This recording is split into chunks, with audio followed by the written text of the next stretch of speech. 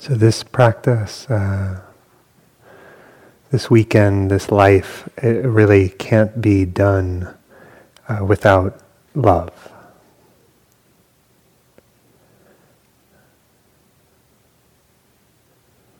And it's a love that is infused with wisdom. And Sylvia often talks about a kind of convergence of mindfulness, this capacity to be awake to what's here, and loving kindness, blessings, metta. And as we enter the weekend and this period of practice, we can all explore the ways in which the indivisibility of awareness and a kind of open-heartedness.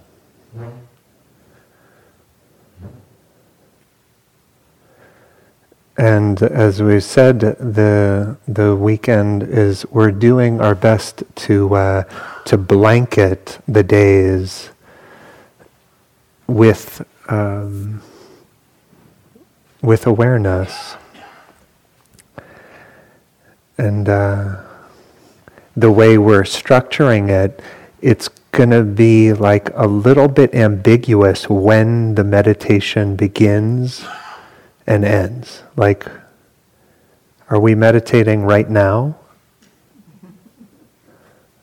I'm the teacher and I don't really know. Yeah. And, this is actually like an opportunity to not know when it's time to begin paying attention or stop paying attention, to begin to notice what we do when we think it's meditation time, like what all the things that we sort of try to put in place to start doing, and maybe all the things that we can actually stop doing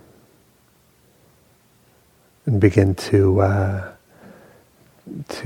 trust in awareness.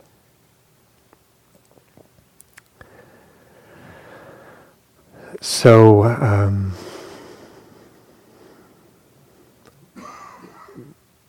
the human condition, a little bit of a predicament, not to sound depressing or something, which I've been accused of before, but this just comes out of this very simple kind of recognition that that life is intense. And that's not something that anyone tells us. Like, no one tells, when we first like come to school, elementary school or whatever, like no one told me, like, hey, Matthew, we're going to get to math in a second, but just let's start with this foundational lesson. Life is intense. Yeah. And yet, like from a very early age, there was this sense of like, why are we not talking about this? Like, I'm really freaking out. Like I'm like living and functioning fine, and at friends and good grades or whatever, but like why are we not actually acknowledging what it's like moment by moment to be alive? And it's many things. It's amazing and heartbreaking, but it is often intense. Life often feels like almost too much. And part of the value of retreat is learning to open and to begin to make peace with the human condition, with the intensity of being alive. Now, we have these like remarkable brains that have been shaped by millions, billions of years of evolution. And they're like, it's just a astounding work of art by nature. And they're designed to keep us safe, to keep us alive. And that's a beautiful thing. But there are consequences of it. And one of which is that life starts to become like a field of threat and opportunity. In order to manage those threats and opportunities, we start to tell more and more elaborate stories about who we are, where we've been, where we're going, what we want. And so we embed ourselves in this narrative of the past and the present and the future.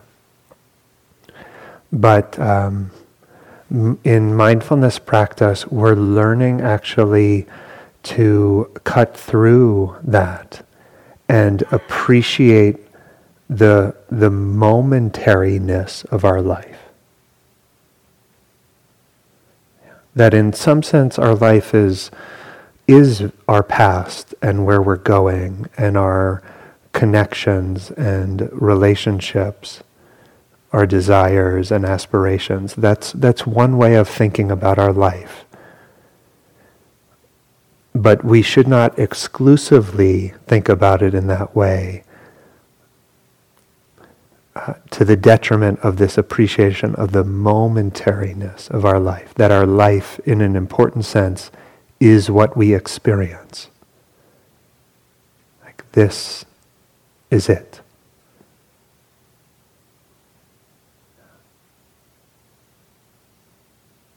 Life is only known in a moment. But there's a kind of gravitational pull, a seduction of narrative. And that's, of course, useful. Like, we have to plan to be here, to execute our lives, and that's not a problem. But when we become fully identified and we live exclusively in the narrative of who we are and where we're going, we miss something vital about being human. And so during these days, you'll notice often that that thinking will arise, and thinking has a kind of gravitational pull to it. And while thinking is not the enemy, we're actually learning what it's like to live moment by moment, just giving the attention to what's here. The Nobel laureate Daniel Kahneman said, nothing in life is as important as you think it is while you are thinking about it. Yeah? So the thoughts we will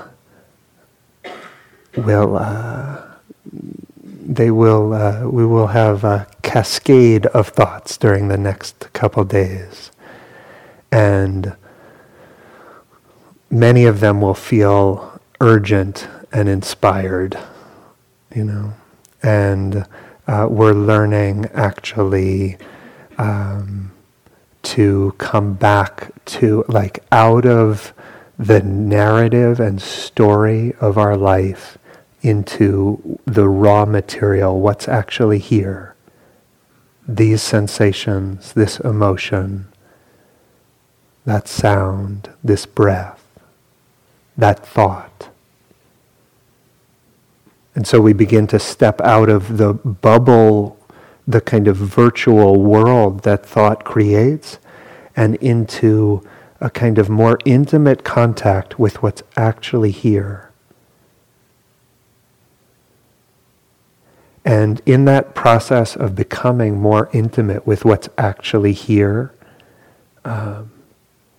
wisdom and compassion grow. we're using our life as a way of softening the heart.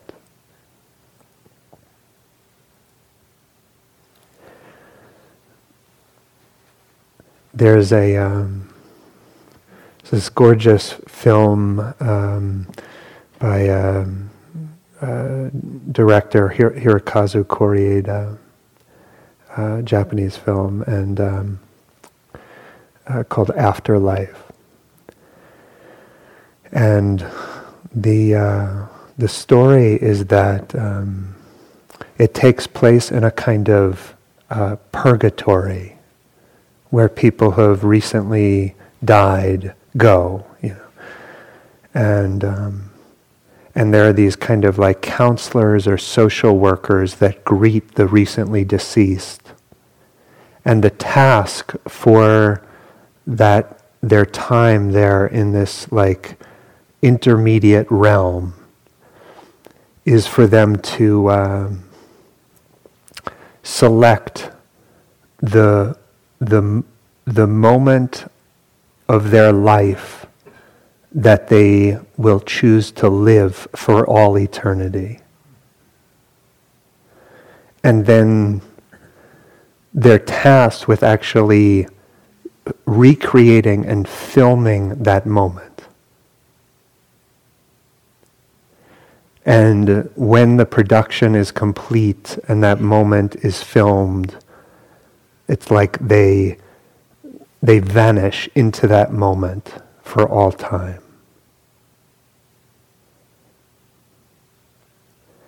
And in a sense, the commitment of mindfulness is for any moment to be that moment.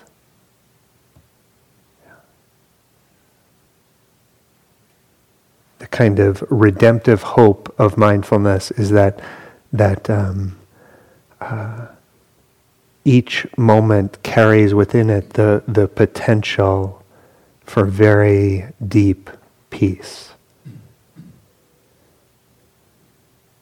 for learning and wisdom, for compassion. And so in our kind of perpetual attempt to optimize our lives, to maximize opportunities, to minimize threats, we're seduced into this kind of game of reorganizing the conditions of our life all the time. And here we're actually letting the imperfection of the moment break our hearts open.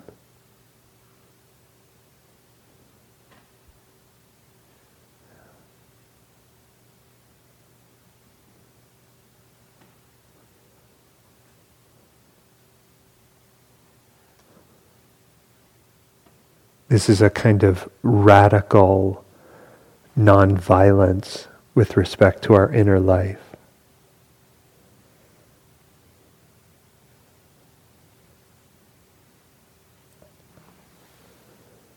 We normally associate nonviolence with social change and navigating the world of power and others. And so in that context, Martin Luther King said,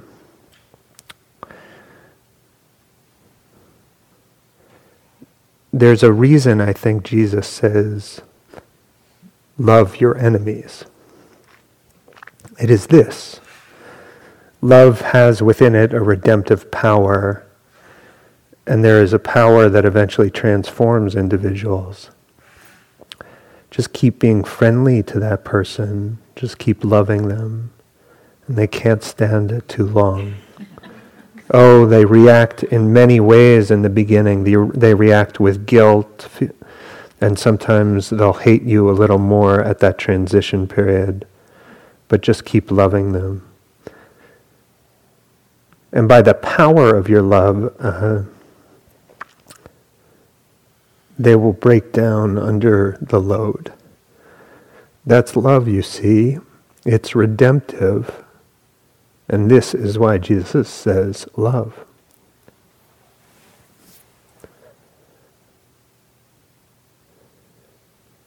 So that's his prescription for navigating the world. But it's an equally beautiful way of navigating our inner life. Like what would it actually be like to live with no enemies in experience?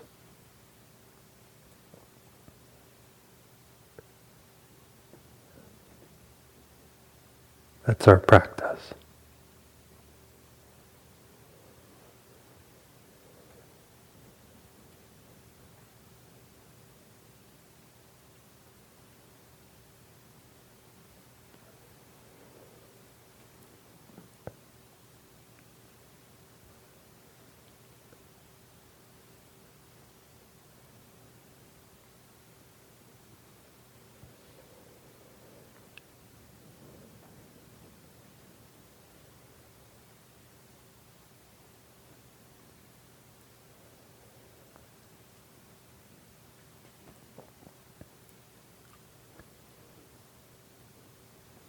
And so just relaxing into what's here.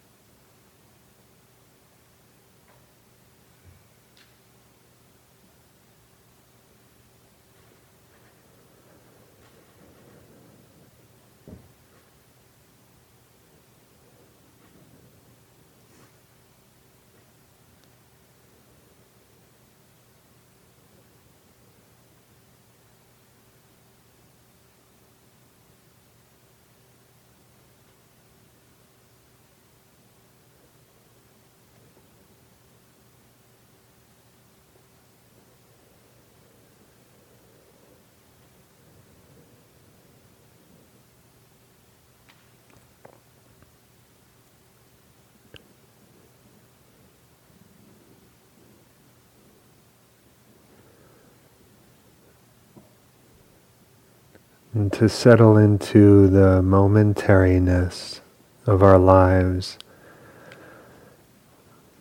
we practice relaxing, to let go of the ways we brace against experience.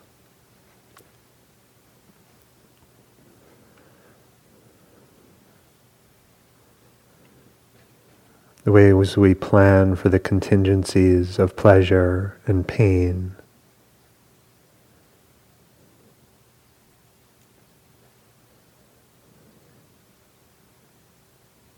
Instead, we surrender to the imperfection and the stillness of this moment.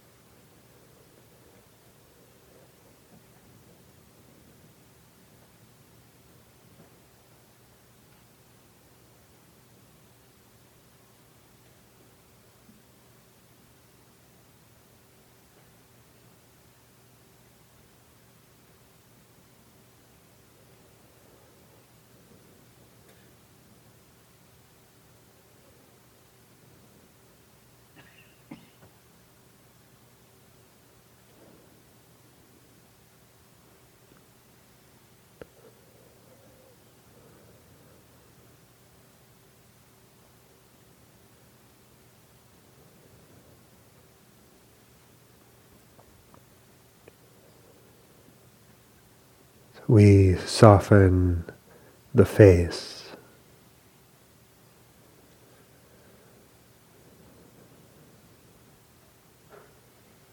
and the jaw,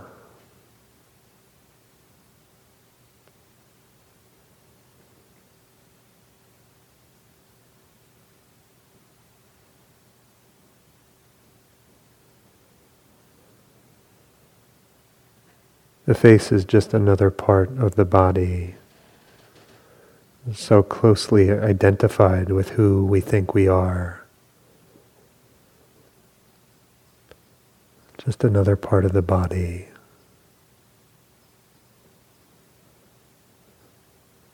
And it can be relaxed.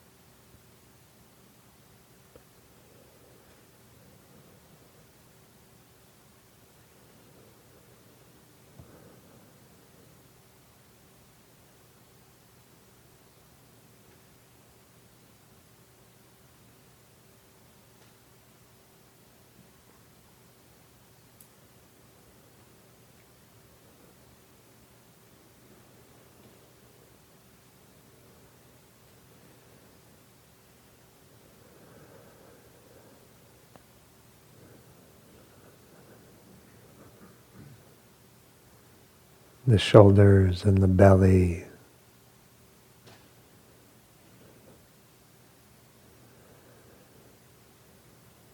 Perhaps taking some deeper breaths and letting the shoulders fall and the belly soften.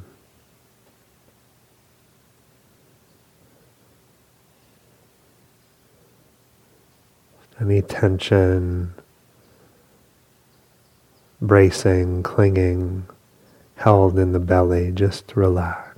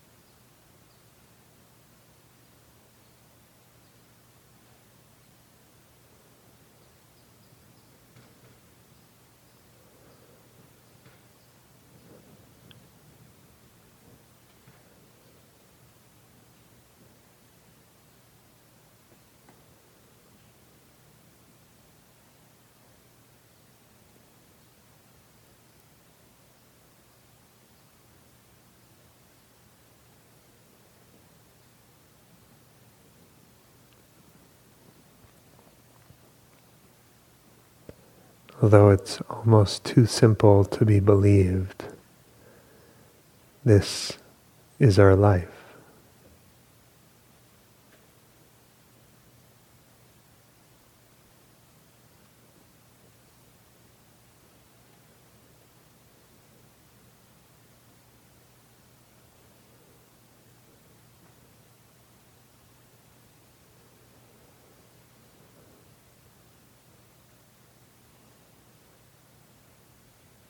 Mindfulness honors our life.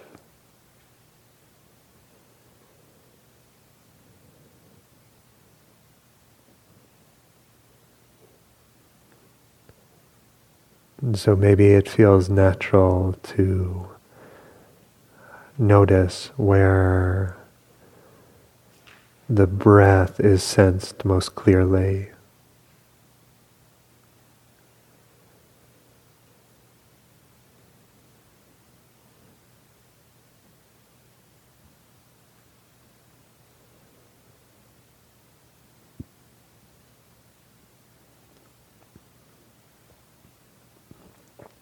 Perhaps the mouth or nostrils,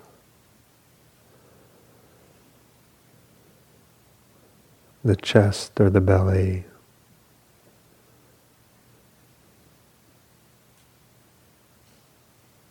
Perhaps the breath is sensed through the whole body, the body breathing in, the body breathing out.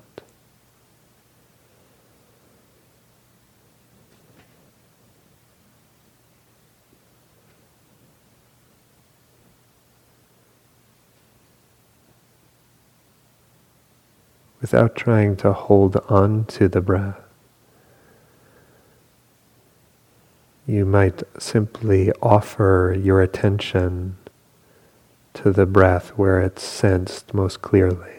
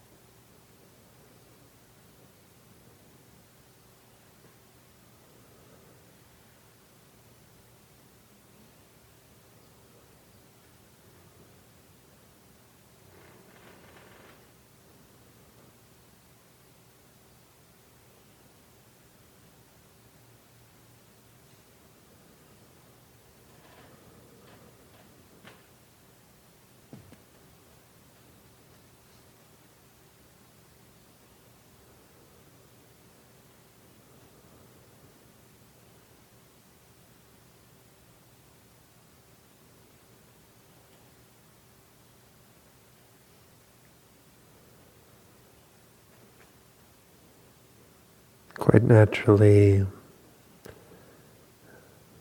pleasantness, unpleasantness arises in the body or mind. And there's a kind of compulsive force to address it, to take care of it, to make sure it's not a threat.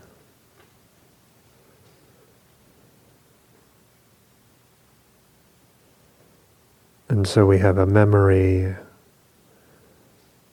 and with our thoughts we try to rearrange the world.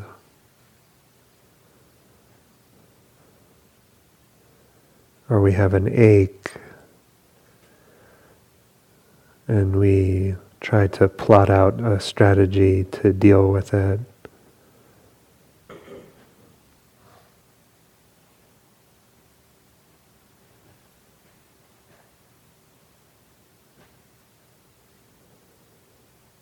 So many of these things are false alarms.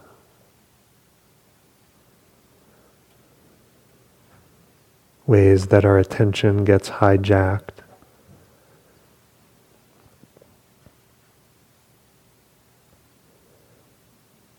There's zero need for blame, harshness with ourselves. It's natural.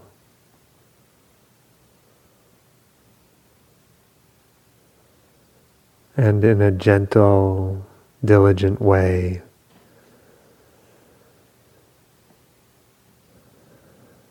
we return to the simplicity of our life manifested as breathing.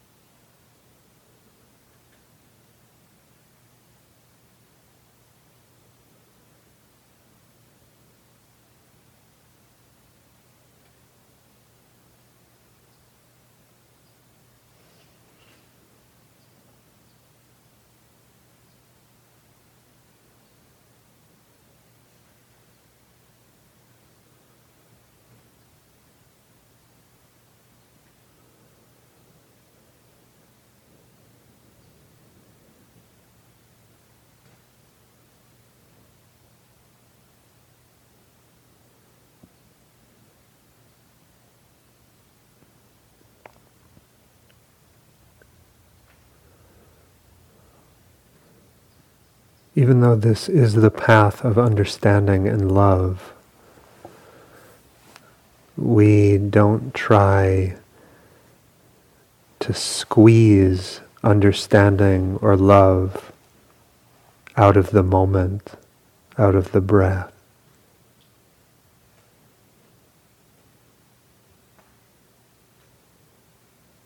We keep offering ourselves to the moment.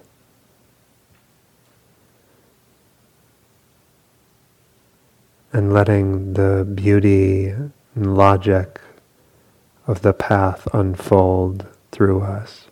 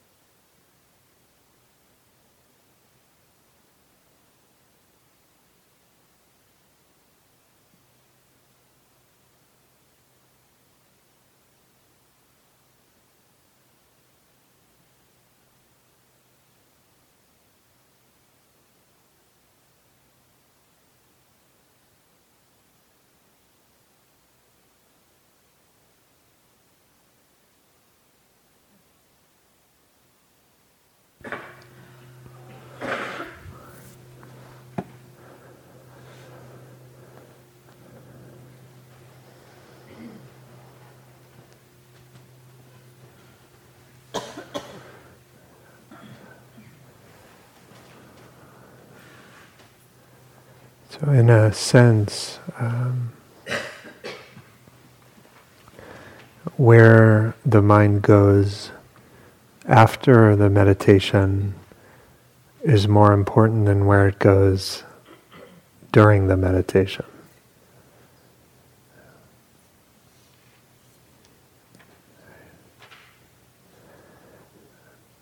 We actually want to start seeing like where the mind defaults to. What feels like home base in the mind. Yeah, and so sometimes it's like we're doing something, we're paying attention to the breathing, and then the bell rings, and there's almost like a sense of, all right, I'm going to go home, like that period's over, so I'm going to go home, wherever that home is in your mind. You know that feeling? Like, and that sense of home, the default position of the mind, is very closely associated with a certain discursive thinking, narrative, commentary. It feels like home base. And we really actually want to learn about the nature of that home base. Where does the attention go when we don't think we're supposed to be attending to anything? Yeah. And what is that home base like? What are the voices that dominate? What are the patterns, clingings that dominate that place of home base? And this is why Sylvia's been talking about a kind of lack of distinction between, formal and informal practice.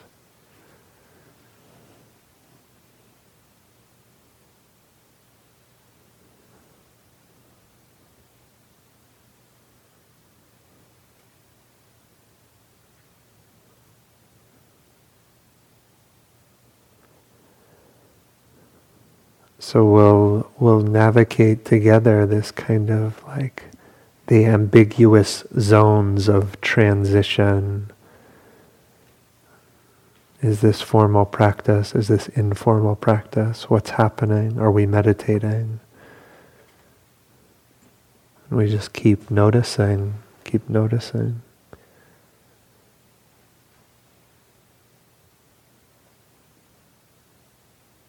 And then there will be a time when it feels like, no, I absolutely have to go home in the mind, It's like there's almost like a craving to return, and we do like store inventory, Like, all right, how's it going? Where are we going? Things okay?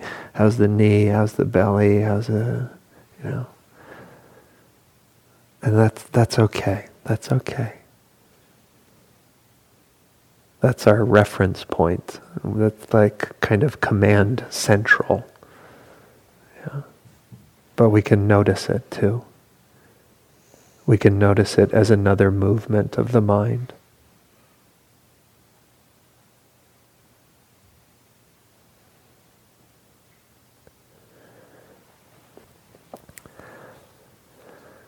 So let me just say a word about mindfulness, because I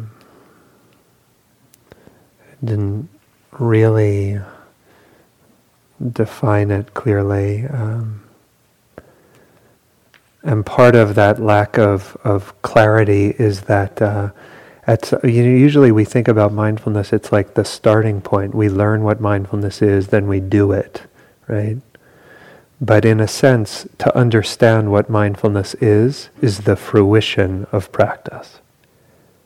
Like I really, honestly don't totally know what it is, even after all these years.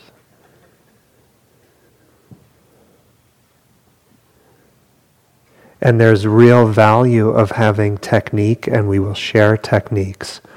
But we can't ultimately technique our way to freedom. We have to improvise our way to freedom. So we learn the basics, some techniques, some important fundamentals that may be deeply empowering, and we also understand that that there is it's endless improvisation. Very our path is improvisational, like jazz. And so we're relearning what is mindfulness now? What does it mean now to be awake to this moment? What does it mean now to let go? What does love mean now? And we discover that again and again.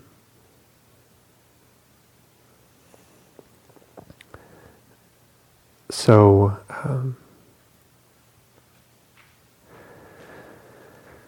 mindfulness is often defined, maybe most helpful to talk about it as there are two facets of mindfulness. And I'm sure the truth is the four of us probably might disagree and may actually have conversation about this, but I've found it quite helpful to think about mindfulness, and this is the way in the scientific literature it's often discussed as having two facets: present time awareness and equanimity. So present time awareness meaning that we begin to actually know our life here, moment by moment, with clarity and stability and alertness. So what's actually here? What is a thought actually at the level of experience? Normally we live inside thought, in the bubble created by thought, but we're actually learning what is thought, what is it, moment by moment. Words, images.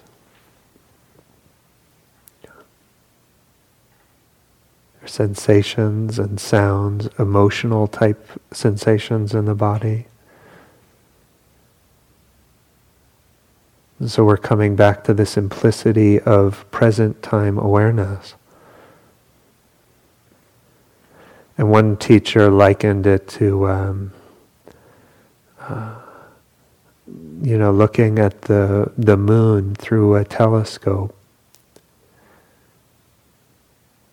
And if the telescope were shaking, we would miss the grandeur of the moon, right? If the telescope were out of focus, we would also miss the moon. If we were not alert, we would miss the moon. So we stabilize the view. We clarify the view, meaning we see at higher resolution. And we remain alert, relaxed and alert. That's one side, present time awareness. And then there's this equanimity side, which means that we're like that from Martin Luther King, we're not making enemies of our inner life. We're reducing the sense of friction with experience. This is one of my teachers, Shinzen Young, said, equanimity is a radical permission to feel.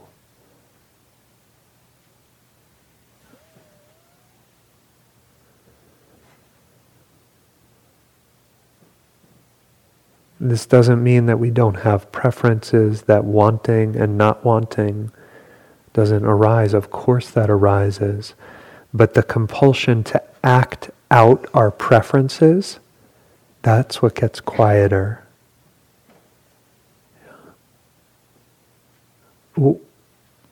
We're not going to like the pain in our knee, or the confusion in the mind, fatigue in the body. And we're not asked to like it. But we're asked to begin making a kind of truce with the imperfection of the moment.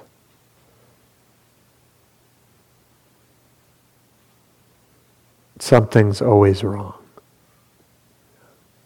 There's always something to complain about. And we're learning actually to give up the hope of rearranging the world so that it fits just right.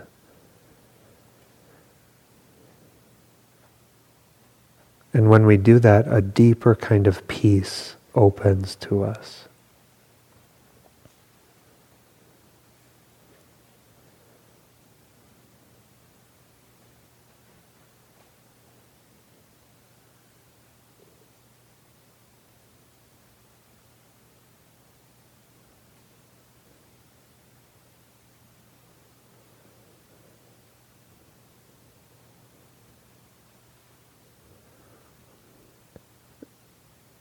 An important footnote on all of this is that it's kind of, all of this is kind of impossible. We left that off the flyer.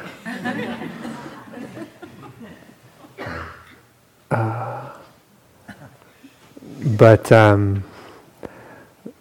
part of what we actually are learning is part of the path is actually that it's so humbling to see the persistence of clinging. How even opening to just a small piece of discomfort can feel impossible. And so we will find ourselves quote, failing. And we actually fold that into the learning itself.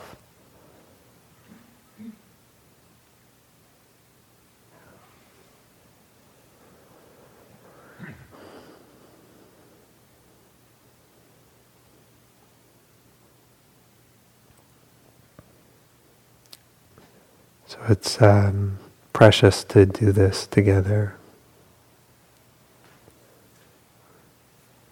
Yeah, the most beautiful thing I know in this world is watching and feeling hearts settle.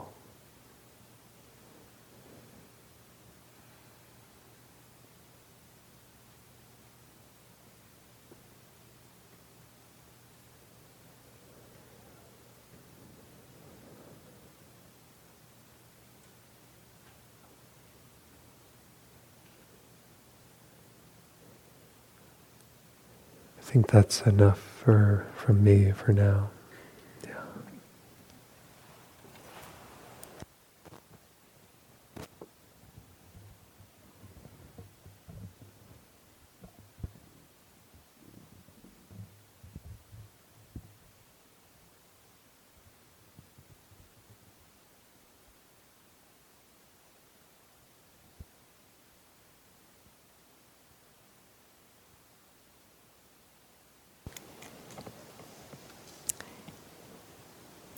Among the very beautiful things you just said, the A line that I particularly noted and wanted to pick up on, which I've never heard quite said that way before, is we are continually making a truce with the imperfection of the moment, which is another way of restating the first of the Four Noble Truths that we'll talk about in just a little bit. but really, in a certain way, don't you think, Matthew, it's a way of saying the Four Noble Truths? It doesn't get perfect. It gets lovely, and then it's not, and then it gets comfortable, then it's not, then it's something, and it's not. And my friend and colleague Joseph Goldstein often likes to say that his most helpful mantra set of words that he says to himself over the years has been, it's okay. It's okay. Whatever it is. Doesn't mean I'm delighted that this is happening, or I'm pleased that this is happening. It means I can manage what's happening without becoming so distracted I make a move that will make it more uncomfortable. As we continue to move through this exploration together, I want for us to move into being able to actually move the body and use the restrooms, because we've been in here for an hour, and probably that begins to be one of the imperfections of the moment. And if we had a show of hands, there'd be a significant number of people who are visualizing the restrooms at this point.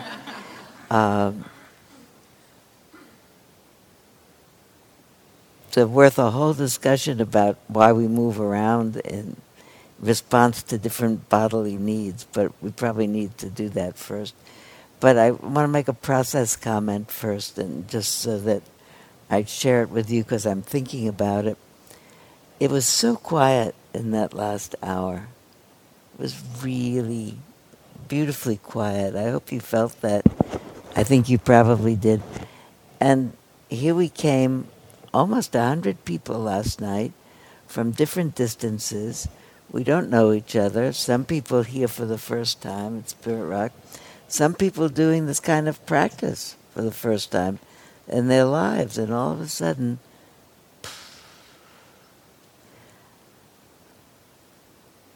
and last night when I read that beginning part of The Birth of Insight, he had that line about the whole room moved into some kind of plangent silence. What does plangent mean? Don't look, don't take out your cell phones. You don't have them anymore. I'll look it up for you. I hope what it means is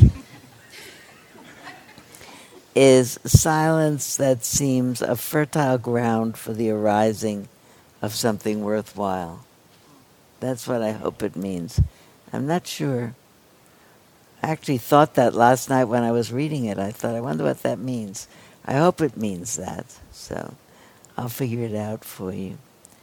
I'd like us to move a little bit now. It's not a particularly beautiful moment to be walking outside. It's a little cold and damp. I would like for you to think of the next 20 minutes as moving the body in a way that makes it more comfortable. So we will, in a moment, get up from where we are, all of us, move with as much awareness of body moving with purpose that you can. Out of this room, if you want to, and if you need to, use one of the restrooms. You want to walk up and down the stairs and look out the window, walk around in the foyer a little bit, even come back in here and walk around the perimeter of the room a little bit, so you keep yourself walking in a circle. Let's all walk clockwise, so that part of the time that we spend walking, we'll be in a group taking a walk nowhere together. And at the end of when the bell rings in about 25 minutes, we'll be all standing in our places back here. Okay?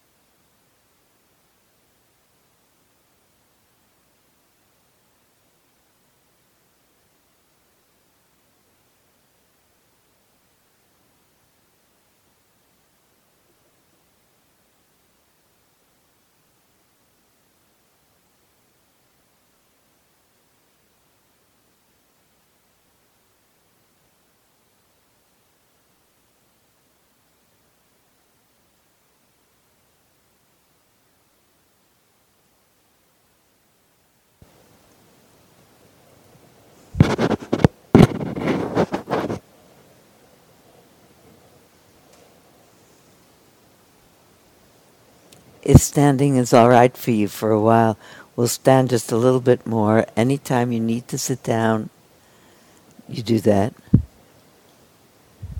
Standing or walking, seated or lying down, one should sustain this recollection. That's 2 lines from near the end of the Metta Sutta, and we'll work on the sutta together, all of us, and think about it together. It's my favorite piece of Dharma literature, because any one of the lines we could think about for a long time. But I particularly like that the phrase, one should sustain this recollection, doesn't say which particular recollection we should sustain, so you can decide which one. The teaching that we've been hearing this morning is we sustain the recollection of don't not be in love with anything. Just that turning the heart towards affection or goodwill or compassion.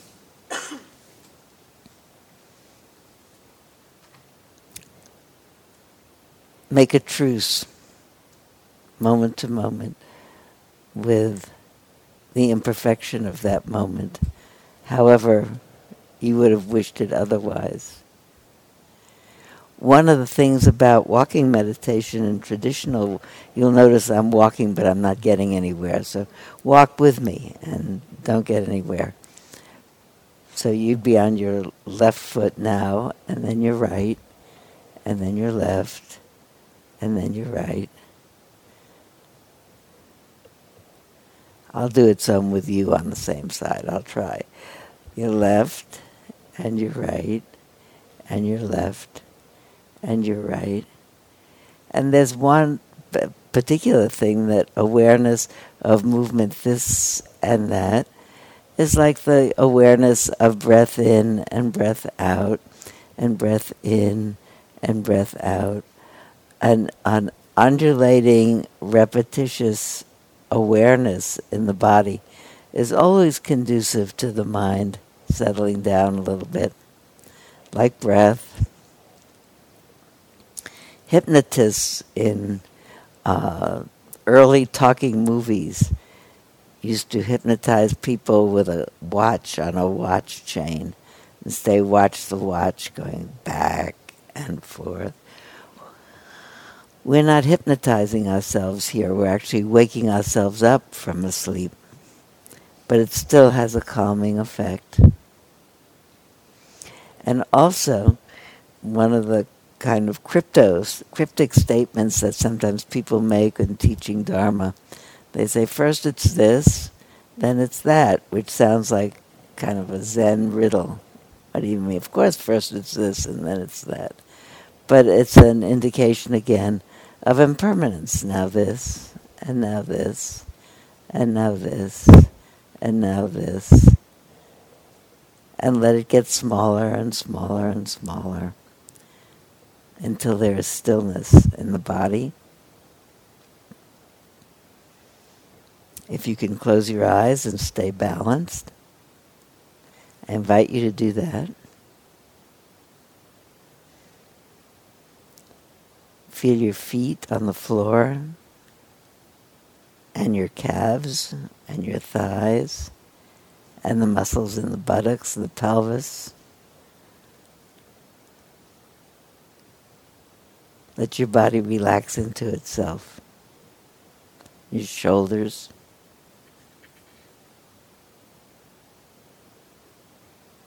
Let your head roll around one way.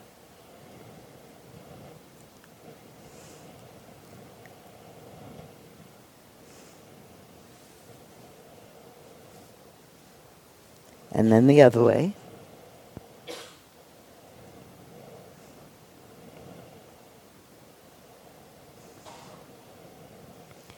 Let your head come back carefully. Don't hurt yourself. Bringing your shoulders back, stretching your head back. Stretch your chin up. And then pick your head up and bring it slowly forward so your chin comes over to your chest. And the shoulders stay back. And then the shoulders come over forward. And the shoulders come up and your head comes up. Make circles with your shoulders going backwards.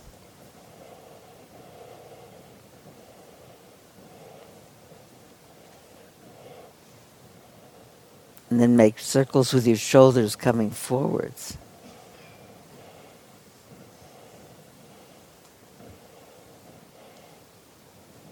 Let your arms come up in front of you. Turn your palms towards each other. And come and hold hands with yourself. Lace your fingers together and turn your palms out forward. And then stretch through your wrists and through your elbows. And with your back staying straight up, stretch your shoulders forward. And relax. And push through again. And relax. And push through again. And relax. Let your arms be alongside of you. Close your eyes for a moment. Feel the energy in your hands, in your palms and in the back of your hands. Sometimes you really do feel tingling on your palms, back of hands, around your forearms, around and inside your upper arms. Take a long breath down to your belly. And then blow the breath all the way out through pursed lips.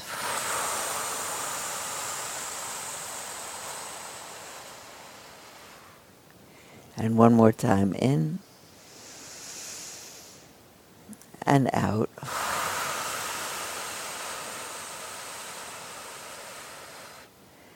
Let your left arm, your left hand come up along your body and stretch right up into the air over you. And then stretch through your wrist as if you're reaching up to get the ceiling. Stretch through your wrist, and then stretch through your elbow, and then stretch through your shoulder. Stretch, stretch, stretch. Relax the stretch, bring your arm out in front of you. Circle it at the wrist. Circle it the other way. Circle your elbow. Circle it the other way. Being careful not to hit anybody, circle it your shoulder.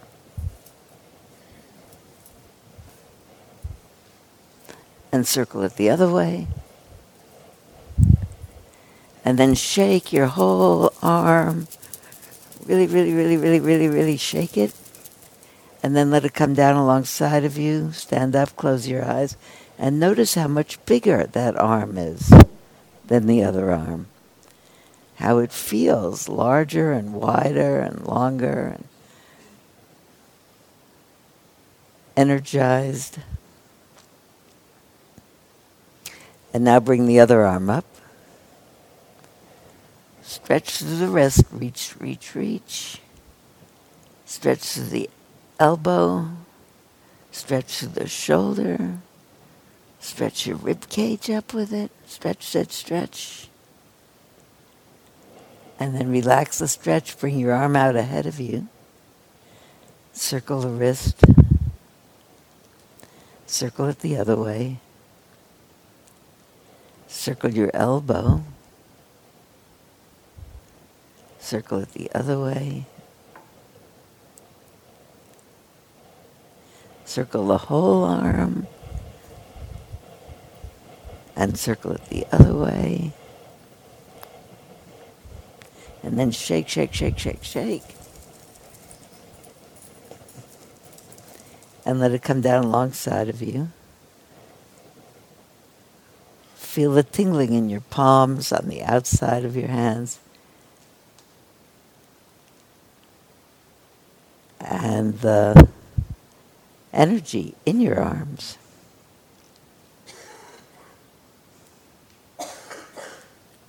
Take a long breath in and out.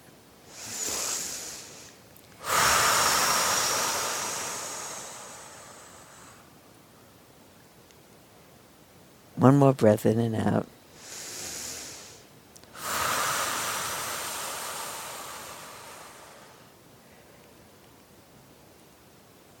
With your eyes open, shake your whole body. Shake your arms and your legs and your torso and your head. Shake, shake, shake, shake, shake, shake, shake, shake, shake, shake, shake, shake, shake, shake, shake, shake, shake. And take a breath in, bring your arms up and down, blow out, and up, and down, and up, and down. Feel your whole body.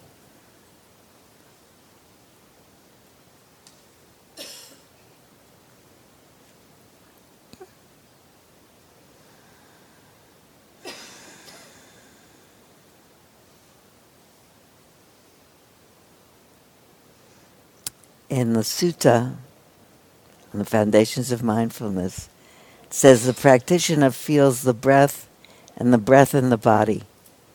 Feel your breath and the breath in your body. They are the same thing. It's an elegant way to say it, though, because where is the breath? Something happens, air goes into your body, it blows out like a balloon. Take another breath in. The whole body moves to make room for it, and out. And again, the whole body moves and out. So you can feel the breathing in your arms as they get moved out by the breath pushing your rib cage out. As you continue to breathe, you feel the body being pushed out as your feet push into the floor.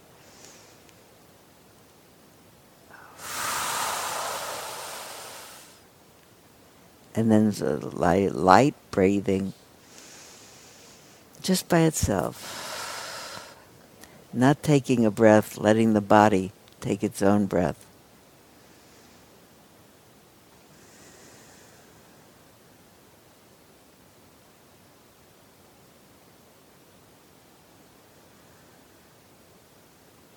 Breath is one of those things that you can use deliberate awareness to move in particular ways, and in this magic way that we are kept alive. When we don't pay attention to it, it keeps on breathing, breath by breath, keeping us in this life.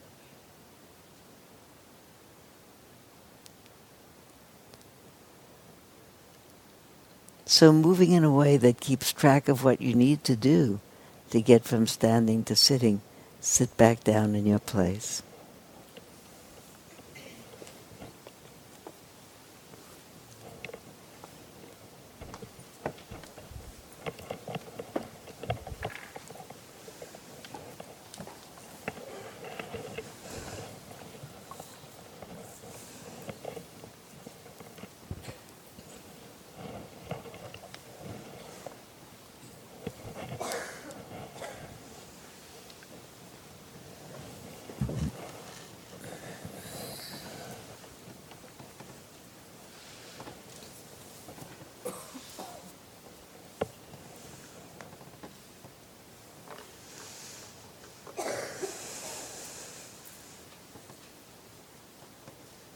Feel how your body feels when you sit down and you have just been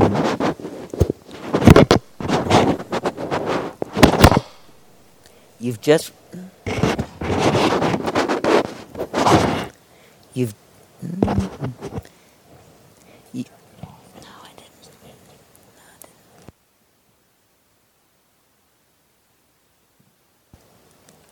You've just been moving and breathing deeply Now we sit down quietly and the body takes over in its miraculous way of keeping us alive, keeping this body alive, breath after breath.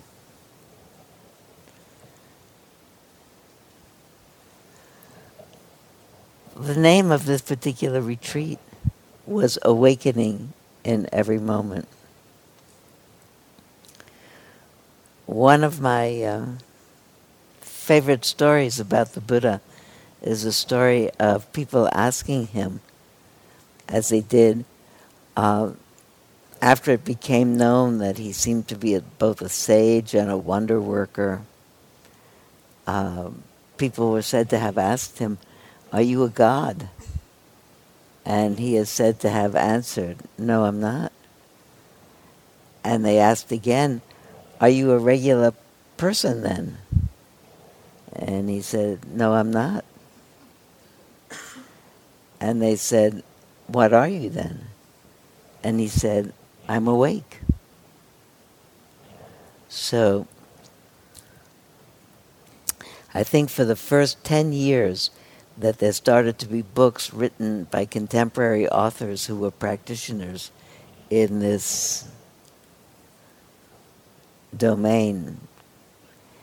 Most of the books were called Awakening. Awakening to Joy, Awakening to Love, My Own Awakening, The Awakening, Awakening. Awakening was the word. A little bit cliche, actually, at some point. But I like to go back on it, and we call this retreat Awakening in Every Moment. Because the end of that story, which I sometimes think to myself, that same story where the people said to the Buddha, "Are you a king? Are you a god?" Sometimes, "Are you a king?" No. "Are you a regular person?" No. "I'm awake." Because the next question, obviously, is, now that you're awake, what do you know that I don't know? What's so great about awakening? I mean, I don't mean to be glib about it. The other lovely thing that I like to tell people sometime, and this might be the time, clearly it is because I'm about to, is that one of my teachers, no longer living, Rabbi Zalman Schachter Shalomi, used to tell the story of one of his daughters, when she was 3 years old, coming into her parents' bedroom early in the morning and saying, "Abba, Daddy, Abba, you know when you're asleep in the night and then it's morning and then you wake up?" And he said, "Yes." And she said, "Well, once you wake up, can you wake more up than up?" Now, I really think that's a terrific story, "Can you wake more up than up?" Because we are all trying to wake more up than up.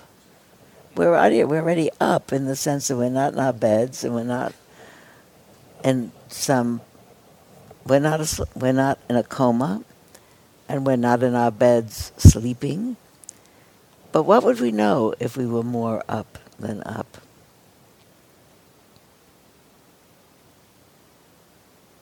And I think, I try very hard, although sometimes I'm reading a novel that's so tense and I'm so worried about how it's going to show up in the end that I peek at the end to see that the cat... Do you ever do that? You look at the end, because I think to myself, this is so tedious to read. If I read this whole book and it doesn't come out good at the end, I'll be really annoyed. So let me look on the last page and see if these main characters that I care about are still alive. And if they are, I'll go back and read the whole book. Otherwise, I'm too tense. Yukio Mishima, reading his books, I always needed to do that because they were too tense in the middle. And you make more, the end of the conclusion, who did it, why are we doing this at the end, is if we woke more up than up, we'd really see that everybody is having a hard time. That what Matthew said earlier of, it's really hard, life. It's always happening. And you can't get it quite good, and it should stay that way. You get it. I mean, we have lovely times. We have moments of great rejoicing. But they're moments of great rejoicing And then something else happens, and then something else happens. When I was young, my grandmother used to listen to soap operas on the radio, which was in the 1940s, so it was before television. And the whole morning on weekday radio would be 15-minute programs, and they were series like we now have sophisticated series on TV. So they'd have, you have to imagine it all in your mind because you didn't see anything. So they had people who wrote dialogue. And at the end, they'd always say, tune in tomorrow for the next chapter of Portia Faces Life was one of them. I remember that. And every 15 minutes. And I was, as a child, fairly sickly, so I spent a lot of time home from school. And so I followed that kind of stuff. And I would find that when I had left a program after listening for a while, and the two protagonists, or three, had said to each other, I love you so much, nothing will come between us. Then I go to school for a few days, and I come back and find that everything has come between us. It didn't last. Or that definitely if people said, I hate him so much, I hate them so much, I would never think a minute to be with them. Then you come back from school, from a little going to school, you find out that they've suddenly fallen in love with each other and found out that they really are meant for each other. Or both protagonists find out that they really did love each other. Let's have a whole life together. I go back to school, come back 3-4 weeks later. You find that, unfortunately, one of them went on a trip and the train ran off the rails, and they are now in the hospital in a coma, so they don't remember that they did that. They have to start all over again. And I remember thinking, this is not, and my grandmother followed all these various plots. But when you grow up, you find out, and I kind of mocked it as a child, but you grow up and you find out it's just like that. You finally fall in love with somebody, they don't love you back. They love you back, but then they're in a coma. This happens, that happens, the other thing happens. Or you listen to the news and you think about what might happen. It's not easy to stay relaxed or to keep it good. So there's a kind of imperfection that I like so much, Matthew's use of that word, that you can't count on life to be comfortable. And those of you who maybe have a little familiarity with Dharma have been hearing the word dukkha. So they say the main thing that the Buddha taught was about dukkha, the uncomfortableness, the imperfection, that you can't count on it aspect of life. The word actually dukkha is in that early Pali language is taken from the same root of the word that means the axle of an ox cart. So contemporary commentators have talked about it as, think of life as a ride over a rocky, certainly unpaved road in an ox cart with wooden wheels, with a wooden axle. So it's bumpy. It's a bumpy ride. My friend Joe, who just recently retired from being a flight attendant with United for 50 years, said every time I say to 400 people on a plane, fasten your seatbelt, I mean them all to do it because the ride is going to be bumpy. And then I think about, in a certain way, she said, I don't mean for some people to put on the seatbelts more than other people. Everybody put on the seatbelts. And I think about that as being such a good analogy for contemporary way to say that for everybody the ride is bumpy. And if I remember that for everybody the ride is bumpy, I'm nicer to people. I'm more kindly disposed. Even if it doesn't look to me that their ride is bumpy, everybody's ride is bumpy. And what it does for me personally as a person, that realization, is I have a sweeter heart. I feel better about people. I'm less likely to have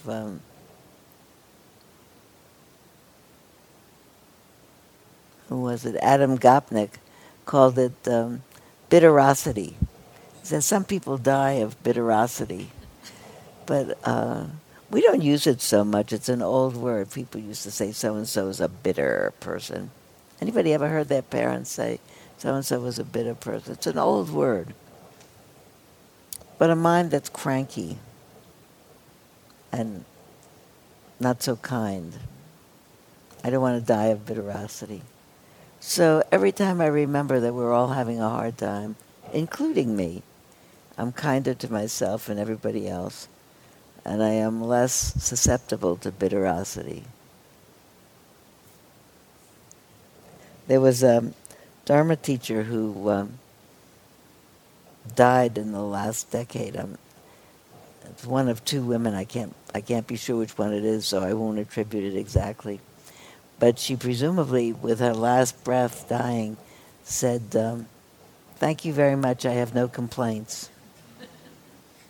I thought to myself, that's so great. I thought that's kind of a nice line. Sometimes you're supposed to say certain particular lines when you die. But I have no complaints would be a nice way to die. Be a super way to live, really, is what I think. So going back to what Matthew said about making a truce moment to moment with that moment, it's okay. This is what's happening. It's pleasant or it's unpleasant. So we're going to sit again. In a couple of minutes, I give you this instruction now.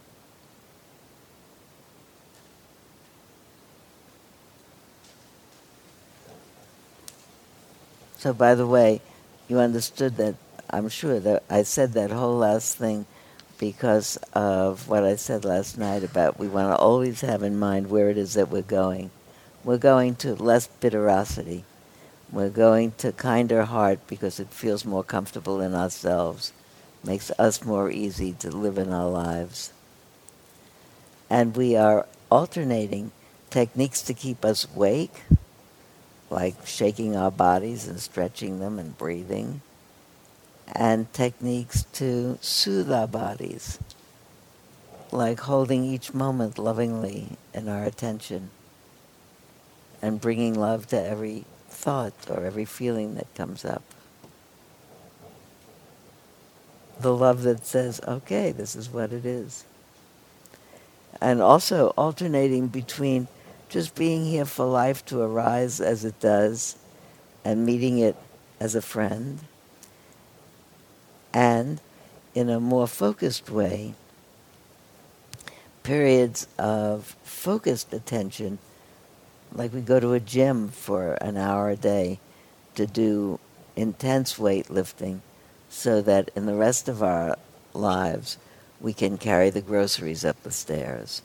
So the intensity practices, like really paying attention to your breath very closely, are the gym that really builds the foundation for the mind being steady as it meets life moment after moment. So as you sit and you feel yourself sitting however you want to sit, on a chair, on the floor. If you're one of the people that needs to lie down for your back, certainly that way. I think the only real sitting instruction that I like to remember in myself is to keep my back fairly straight up, because then my chest is open and breathing comes in and goes out easily.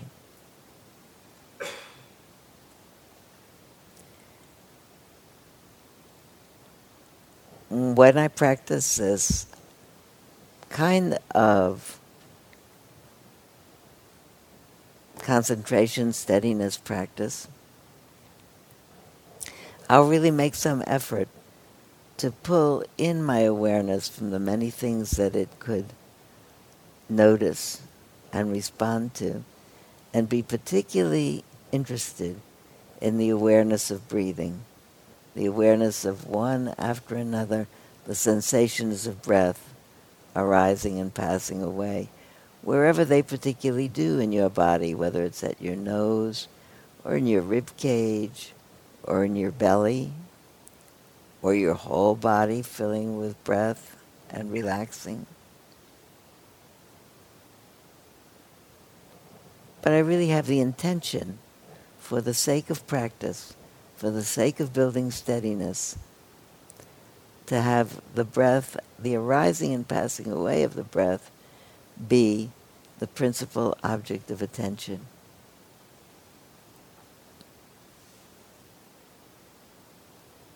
And I wait for it to announce itself. One of the ways that I have found that works for me very well and allows my approach to the breath to be as spacious as possible is I don't reach for the breath. I sit back, literally, figuratively, I sit up, and I listen with my ears for a minute or two to the whole room as intently as I can. It's always been my experience that if I listen as hard as I can, in a moment I'll stop talking, you hear the quiet room, listen to the quiet as much as you can, and in the listening, your breath will present itself to you and your whole body will present itself to you with more clear sensations. I'll be quiet.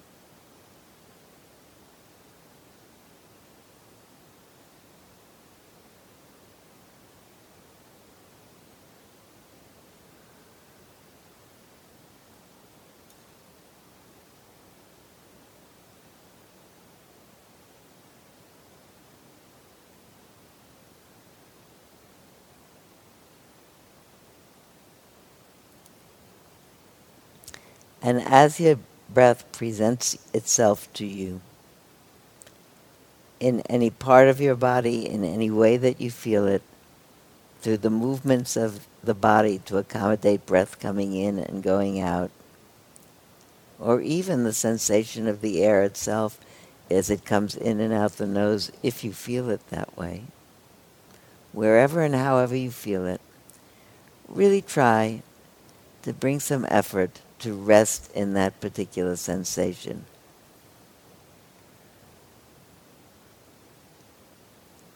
We'll do this for about 15 minutes.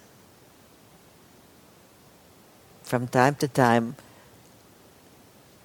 the realization will arise that something else has taken over your attention and that connecting directly with the breath isn't happening. In that moment of awareness, say, oh, The breath has gotten lost. Oh no, there it is. You reconnect. I'm breathing in. Breathing out is happening. You don't need to make a fuss about it. Oh, there it is. Start again. Let's see how that goes.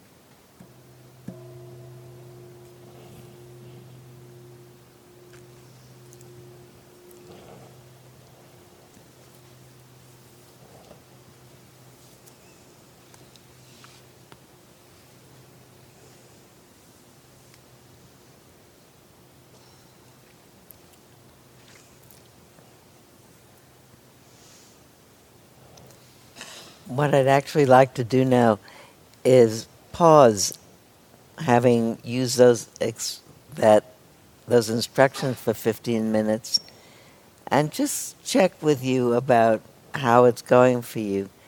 And maybe some people will have some questions, and we'll be able to respond to them. And then we'll pick it up again and carry it on for a little while longer. It is a little bit of a more, as Matthew said, we do this, and then we do this. We do a little bit more concentration, then a little bit more alertness, and a little bit more concentration, a little bit more alertness. So, how was that? Who would like to say something about their experience? We could have a microphone. Where is our microphone?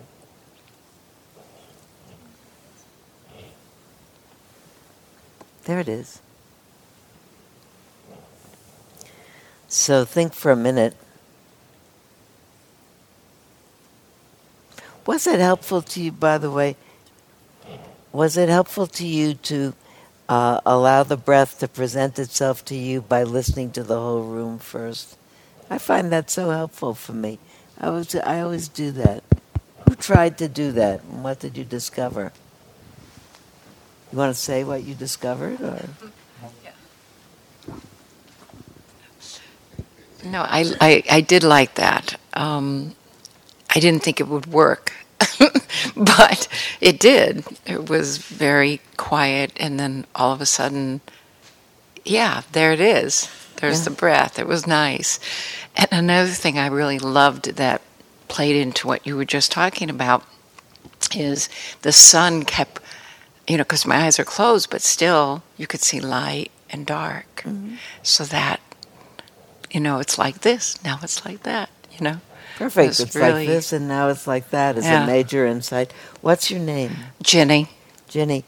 And also, I'm assuming from looking at your facial expressions that the other thing that changed is the mind state. Like, it wasn't a neutral experience for you that the sun came out. It was like, wow, sun out, yes. and then back. Yeah. In. So all those things, sometimes we think about, I'm just paying attention to one thing. But one thing is multidimensional. It's a thing. It has a flavor, pleasant, unpleasant, neutral. Who else noticed something that they want to say about? It's all about noticing. Here you go. Ginny, okay. Say who you are first, so we'll practice it. Hi, I'm Wendy. Wendy. I notice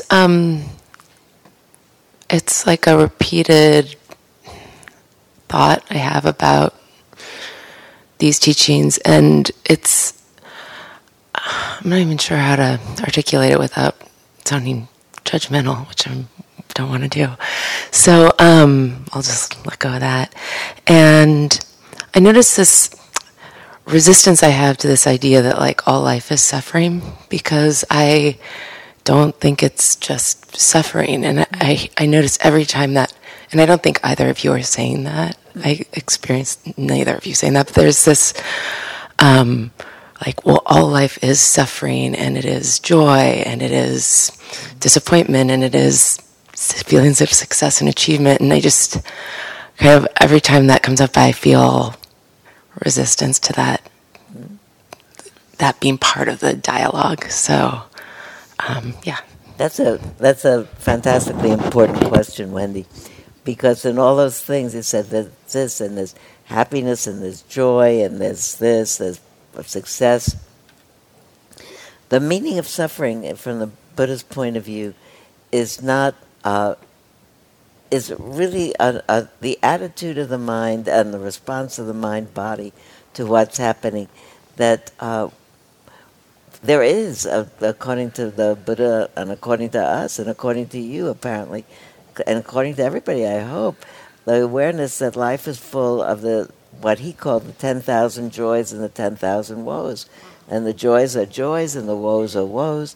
And the particular meaning well, actually, the truth is that there's at least two particular meanings of the word suffering. And the one that we are mostly thinking about is the one of the attitude that we bring to what it is, the extra complications that we bring to any situation, rather than what Matthew said about making a truce with the imperfection of the moment, or my friend Joseph saying, it's okay, I can handle this. From the biggest thing to the smallest thing, soon we'll go have lunch. So probably some of you are starting to think about the lunch. If we had a show of how many people so far thought about lunch. So and you probably thought, I hope it's good. Yeah, and say suppose that you're gluten-free. I certainly hope they've made an accommodation for the gluten-free people here. It's a little bit of a worry before the lunch. That's a little bit of an unpleasant, a suffering worry. Or when you get to the lunch and you see that the salad has broccoli in it and the main dish has broccoli in it. It won't happen, but, now watch, it will, but, and rather than making a truce with the imperfection of the moment, or saying, it isn't what I wanted, but it's what we got, or this is how things are, or any of those statements, we say, that's not fair. Don't they know that not everybody likes broccoli? So much broccoli here. The sound, the voice of the spirit in which the broccoli gets grokked. It's broccoli. I don't like broccoli. Is different from saying, okay, I hope they don't have it also for dinner. But so the suffering that we're mostly talking about is the suffering about not being quite pleased enough with what's going on, or being super unpleased with what's going on. So it's not really that life is miserable. For most of us, the truth is, compared to most of the world, it's not miserable how we're living. We all slept in a warm place. We're dry. We're healthy. We have all our vaccinations. You had your flu shot. We'll have good, clean food. That's so not true for the vast amounts of this world. So that kind of dukkha, that kind of pain, really, of situations that could be different than how they are, but they're not. It's a pain that's not changeable except by worldwide systemic changing, which we are all hoping to do. It might be, and the Buddha is also talking about suffering when he talks about the fact that everything that's living has a lifespan, and so everything that we hold dear to us, we will lose unless they lose us first. And we live in that kind of insecurity, not knowing.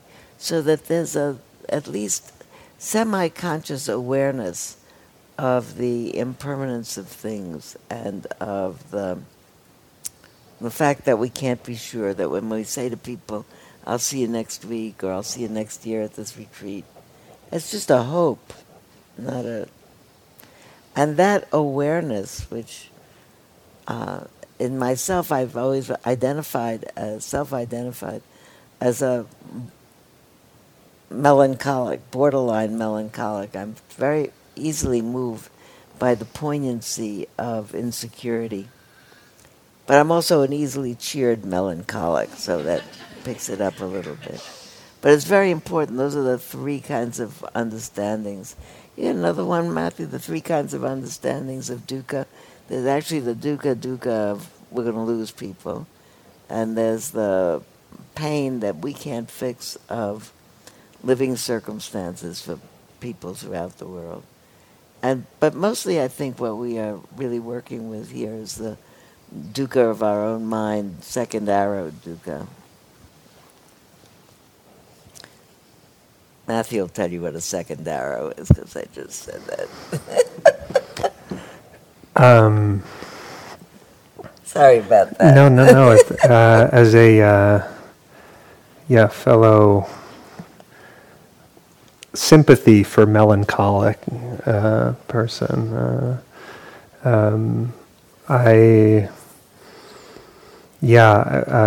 think the translation of all life is suffering is problematic, and of course it's a deep mix, and sometimes that kind of melancholic thinking in some ways is actually a defense against another kind of intensity, which is the intensity of hope and love and beauty, and it's a kind of way of actually bracing against goodness, which we do too. It's not just that we brace against difficulty, but we brace against goodness too. And it takes a certain amount of courage to hope and to be willing to experience the kind of all the goodness of our lives. But there is one way in which maybe we can redeem that sense of like the pervasiveness of dukkha, which is not to say that all of life is suffering, but that the sense that an experience that there is something out there to complete the heart, that is illusion, and that we cannot actually squeeze perfection out of any experience, and that the very gesture of reaching towards, even towards spiritual attainments or something, the gesture of reaching towards is dukkha. And so there's a certain kind of quiet that enters the heart and mind as we begin to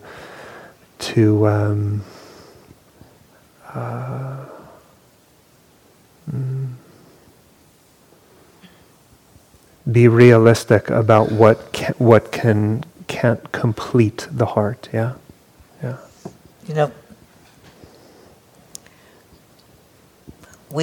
First of all, we had planned, Matthew and I, just to have a conversation, so now we're doing it. This is nice, isn't it? I hope you like it. I love to teach this way. Yeah. Couple depressives just rapping about suffering. That's it. But cheerful ones. Oh, yeah. That know a lot of good citations. Right.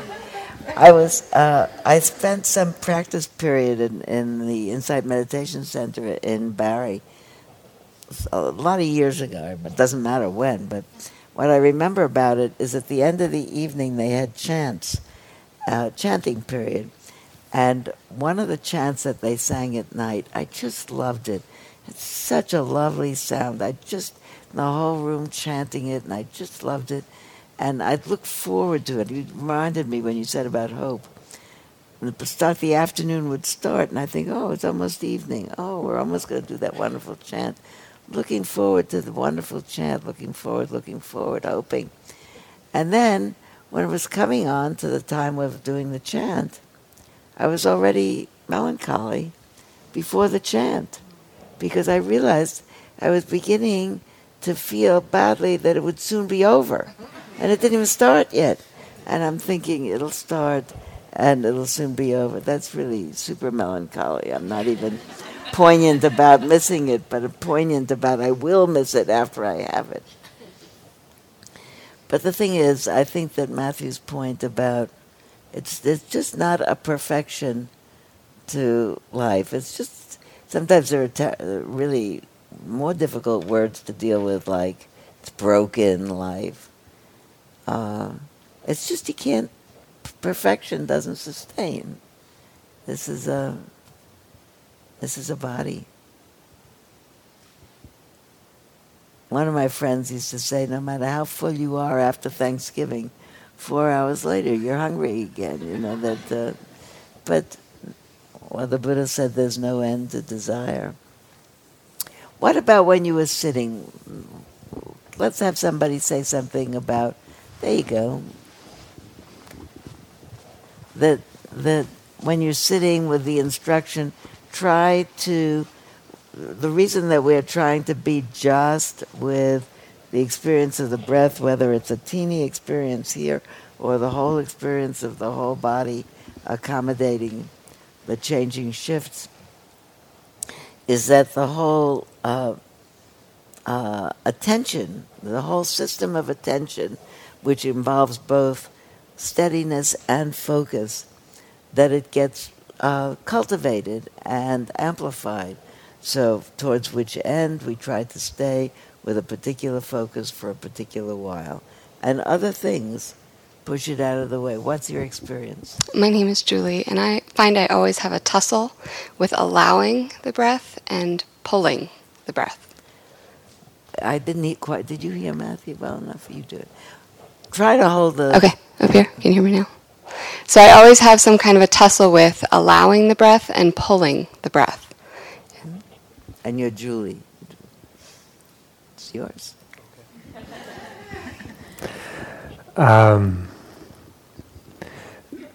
So by pulling the breath, you mean like the attention sort of is locking onto the breath, or there's some trying to modulate and control the breathing to Yes. keep the attention glued Yes. to it? Yeah. The modulating and the controlling. Yeah.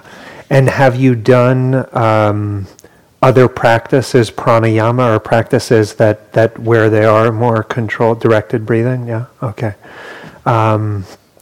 And what do you notice when you catch yourself pulling the breath or controlling it in that way?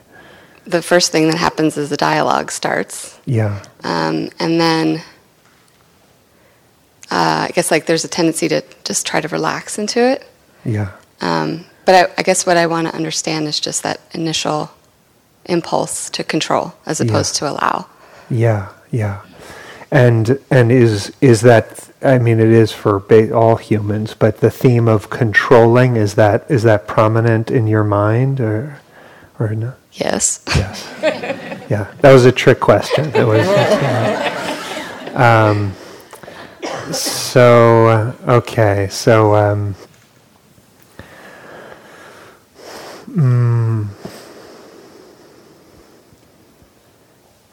It feels very strange not to be trying to control something, and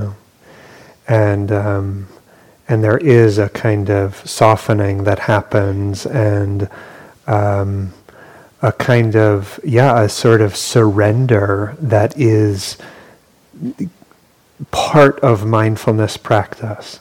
It's a technique, and it's a very deep surrender. And the breathing is not, the breathing will go on its own, and it doesn't actually need our help. What you're really noticing in that kind of contraction is that the quality of attention being paid is like there's a kind of vigilance in the attention itself. And so Chogyam Trungpa Rinpoche, he said like that it was something like the mindfulness can sometimes be like a prison watchtower guard or something like that. And there's this kind of like rigidity and hypervigilance in the way we're looking, the way we're attending.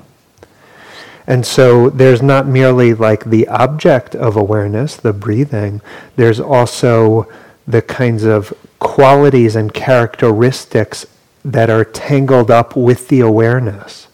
And you're starting to notice that, which is great. You're starting to notice like, oh, there is this kind of contraction or this holding on or this directing. And we're trying to actually, just as you said, relax in such a way, surrender in such a way that we're like distilling out those forces of clinging from the simplicity of awareness. And you'll notice that, in like the urge to control and to direct the flow of experience, you'll see that in a million ways, a million faces, in the ways we try to sort of like shape our experience. And so, I think it was Shanti Deva said, that there's sort of like we're not here to change experience, we're here to be changed by it, to be affected by it, to be affected by life. And that means a certain kind of softening and letting go of the reins of control. And that can be disorienting. That can be like, we're so used to being in headquarters, like the watchtower, right? But what would it be like just to relax and open to sound, and then let the breath find you? Yeah. And it may be that in that effort to let go, other flavors of feeling come up, like what is it like to surrender, just to surrender to the simplicity of the moment. What else comes up? And then we work with that in as skillfully as we can. And so, in a sense, to pay attention to the breath is to let go. Like the awareness and letting go are maybe two sides of the same coin. We're letting go into the breath.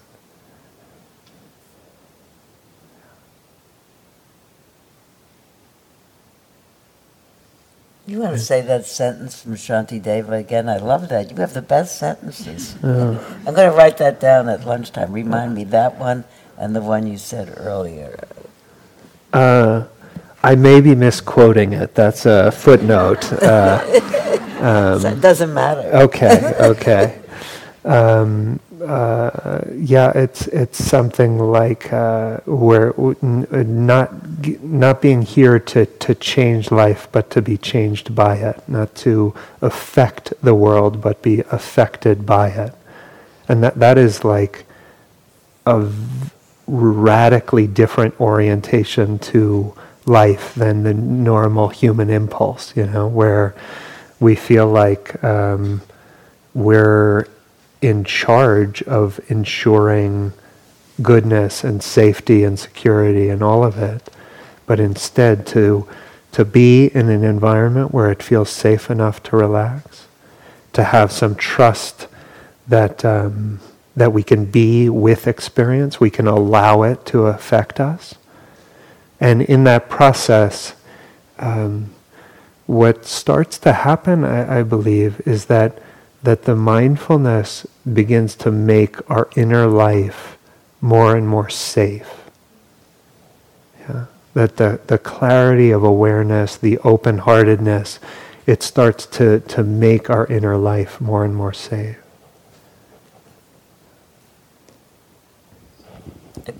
I think so. I think this is such an important point about safe, because that becomes for me anyway an awareness of a growing, cultivated awareness of how I respond and why I respond. Maybe not even so much why, but that I respond in certain ways to certain stimuli, and over time, how that response does not serve me perhaps as well as another response, that a response that is an educated response because I paid attention before, and I'm able to say, now I actually see that in such and such a situation, this would be a response that does not create more pain, but actually liberates me. I'm free from that pain, and it makes me a good what would it be? A valuable or a wholesome influence to be around to the people I'm around, because I can somehow model that for myself. I think when you said we are changed by our experience, I think that if we really opened our eyes and looked around, there's a story that I sometimes tell. I won't do it now because it's too long for this particular moment, and I want us to sit a little bit longer. But it has to do with a long discussion that I had one time in a very early pre-dawn morning, riding to an airport in a van with after a conference with a van driver named Mohammed. And I always tell that story in a time when I've told the stories about the Buddha having said, "I'm awake," because this involves a recapitulation of what do we see when we're awake.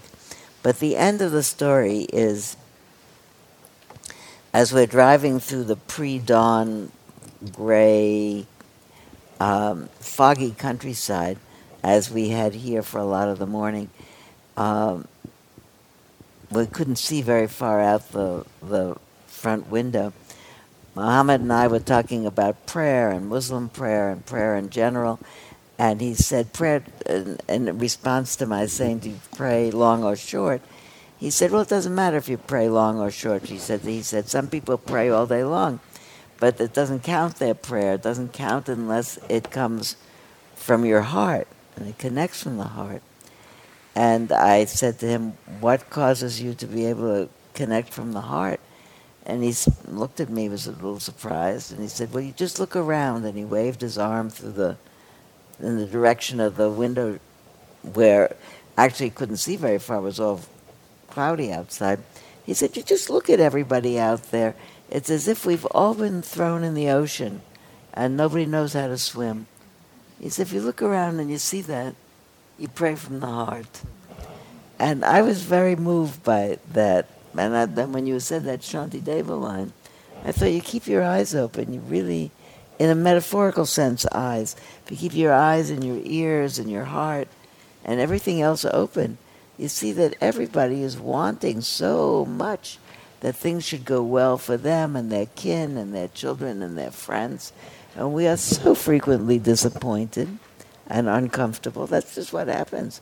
It's not because it's a bad life, it's because it's life, what you said.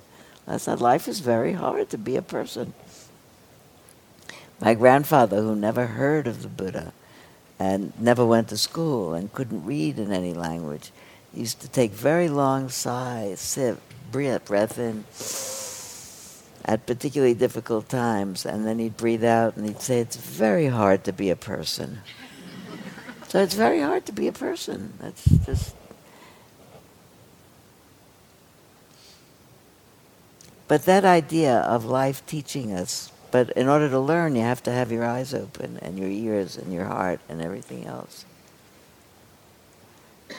Does anybody have one more question about any way that you heard the instructions? Anybody, by the way, got sleepy while you sat for those 15 minutes? How many people thought about... I'm going to read you something. Wait. This is a new book called Why Buddhism is True. Actually, it's a good book. It's a good book. Where is... Wait. Okay. He said, I tried to follow the instructions. Said, so you try, here's the instructions, sit down, try to focus on your breath. He said 4 things happen. 4 things can happen. 1 is you could sit down. 2 is you could try to focus on your breath. 3, this step is the easiest.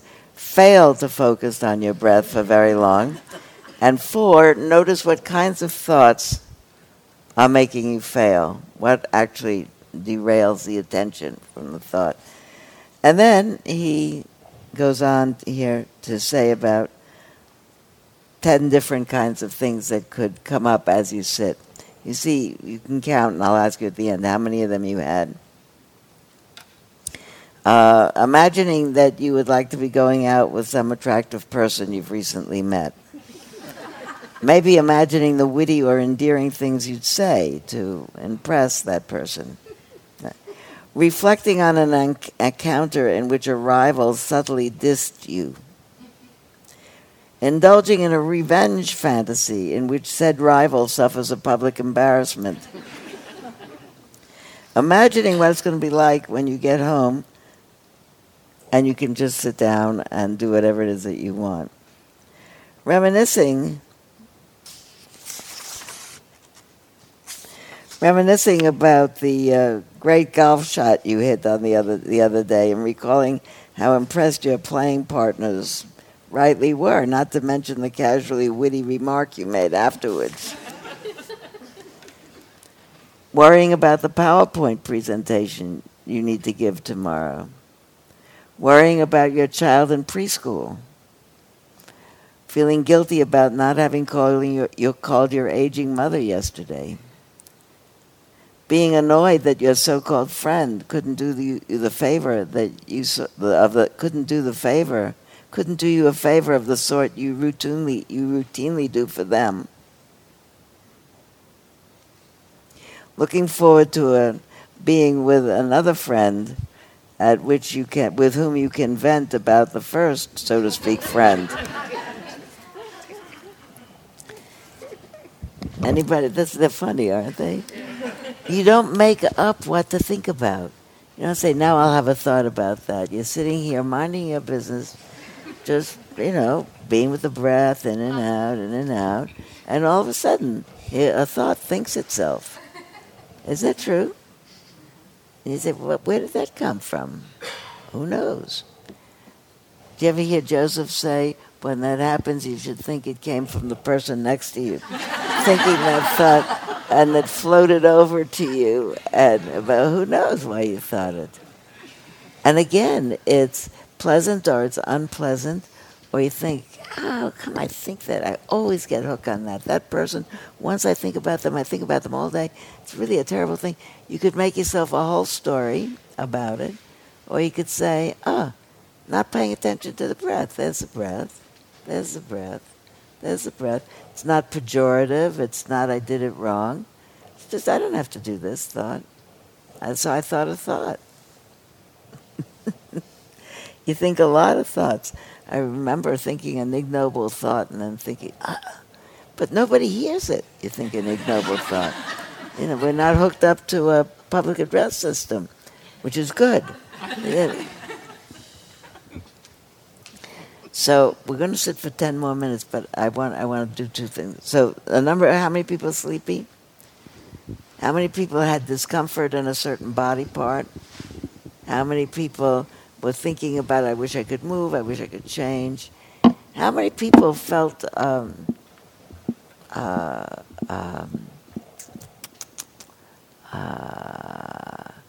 restless, wanted to stand up and do something else?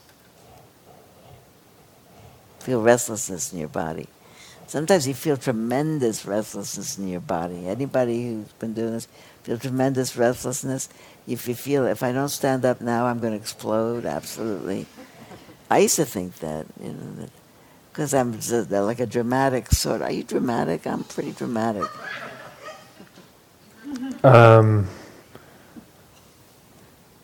Dabbled with hyperbole sometimes, yeah. I used to think I'm going to be the first meditator to explode on this outfit. This can't be just I'm very agitated. I'm going to explode. It's a drama. Nobody exploded so far, And then when the bell rings, and you think if the bell doesn't ring, I'm going to explode, and the bell rings, and you think you'd leap up because you were going to explode the minute before, and everybody sits. And your body, which is full of restlessness, gets quiet. You should try it if you feel, and then the bell rings, and you go, And you don't leap up because the restlessness is actually not in your body, it's in your mind. And it goes away in a second. How many people had a thought like, why did I come here? It's Martin Luther King weekend. My friends are going to the Sierra. I could have gone. I could have slept in. How many people had a variation of why am I here? Good for you, courage. You know, you always have a variation of that. So for years I have. And I decide, okay, last year I sat for a month here. And right away you think, well, it was the wrong month. Why am I here? I could have read books at home. But because it isn't that it's the truth, any of those thoughts. It's just that the mind, when it's not focused and sharp and steady and alert, it makes up stories. And the thing is just not to believe it too much. So we're going to try to sit a little bit more. But before you do, I'd like to suggest that you take a minute to stand up, move yourself around in your place, shake your feet. Just another 10-minute sit.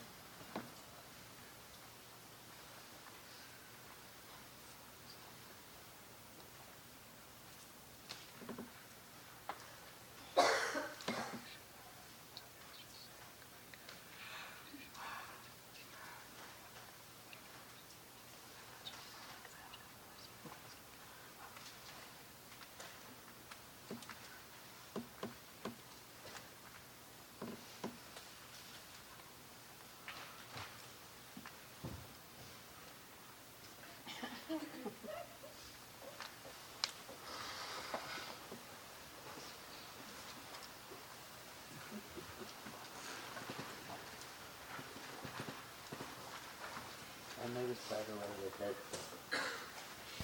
that's a ministerial gesture that I notice in churches and synagogues. This means sit down and this means stand up.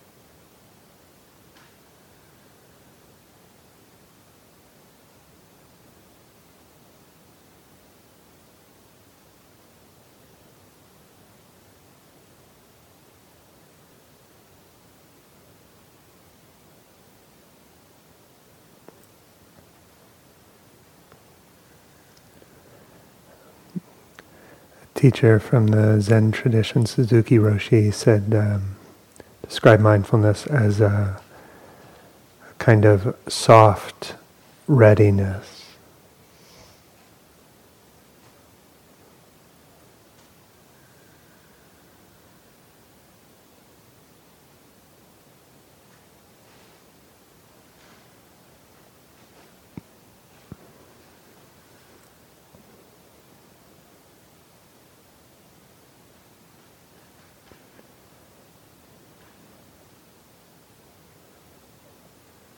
We don't have to rearrange our life or rearrange our preferences.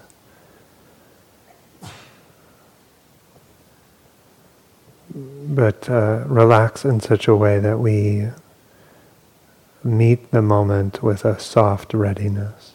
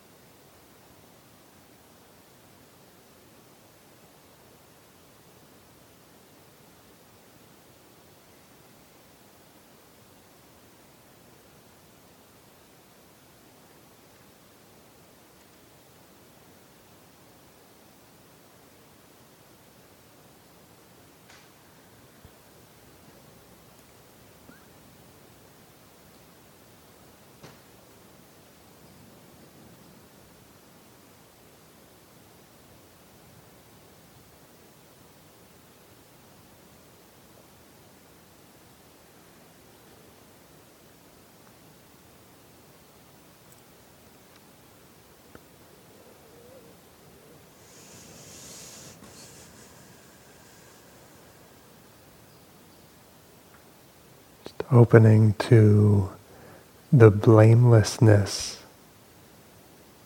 of experience.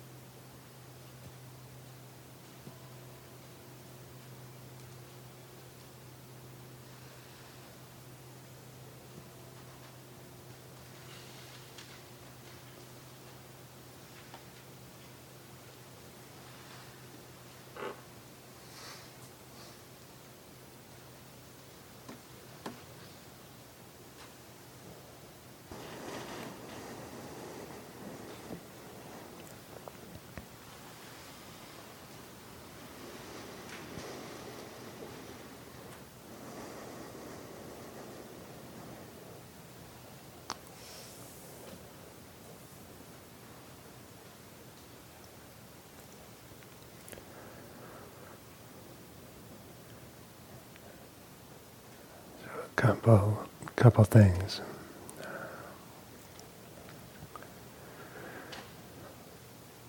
There's a very strong tendency to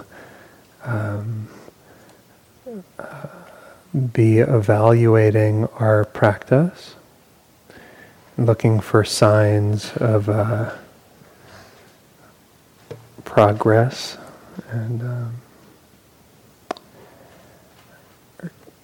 we can kind of go on this. It's like a kind of fishing expedition for wisdom and compassion, sort of like looking for signs, and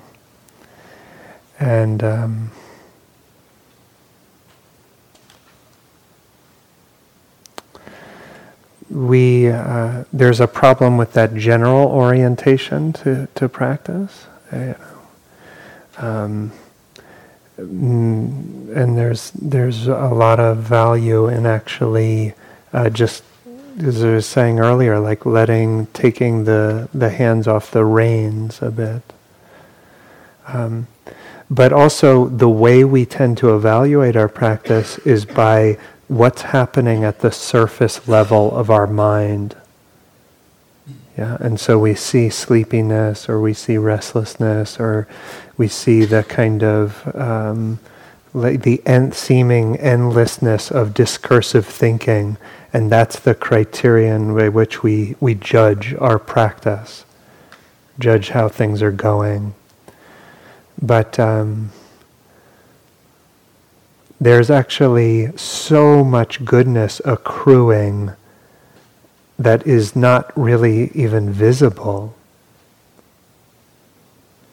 And so the surface level of the mind may be doing one thing, but know that it's a very wholesome thing to come together, to be supporting one another in the silence, to be supporting the sense of refuge, to be making the intention towards letting go and the continuity of awareness and open-heartedness and self-forgiveness. And all of this, actually, the fruit of that may not be evident, but there's goodness accruing. And so be careful when you reference the surface layer of the mind and you see the kind of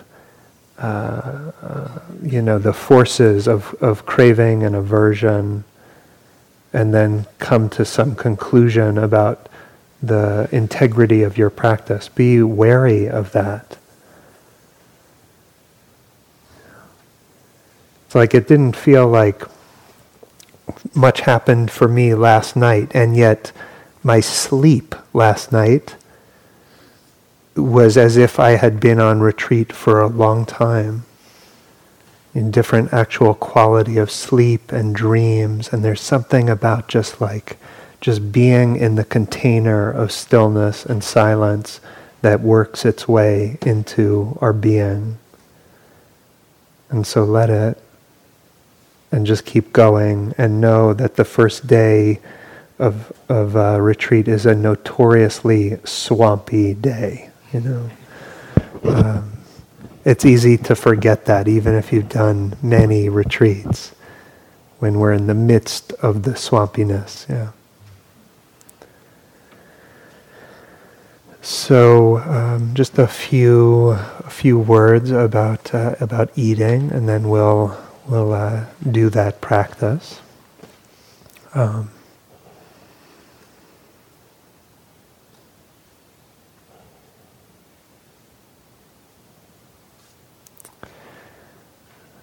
We want to use the meals as an opportunity to enjoy and to wake up.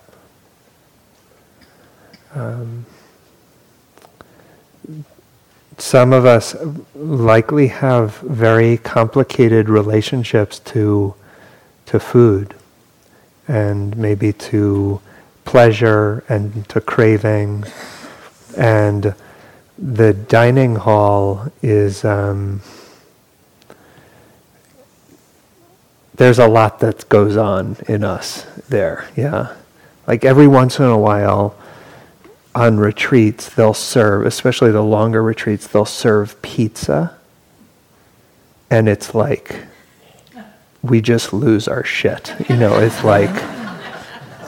It's like the level of frenzy and agitation. It's as if like an alarm went off, and it's like, and I'm participating too. Like I'm, on the kale day, the equanimity's real high, but then the pizza shows up and it's like, and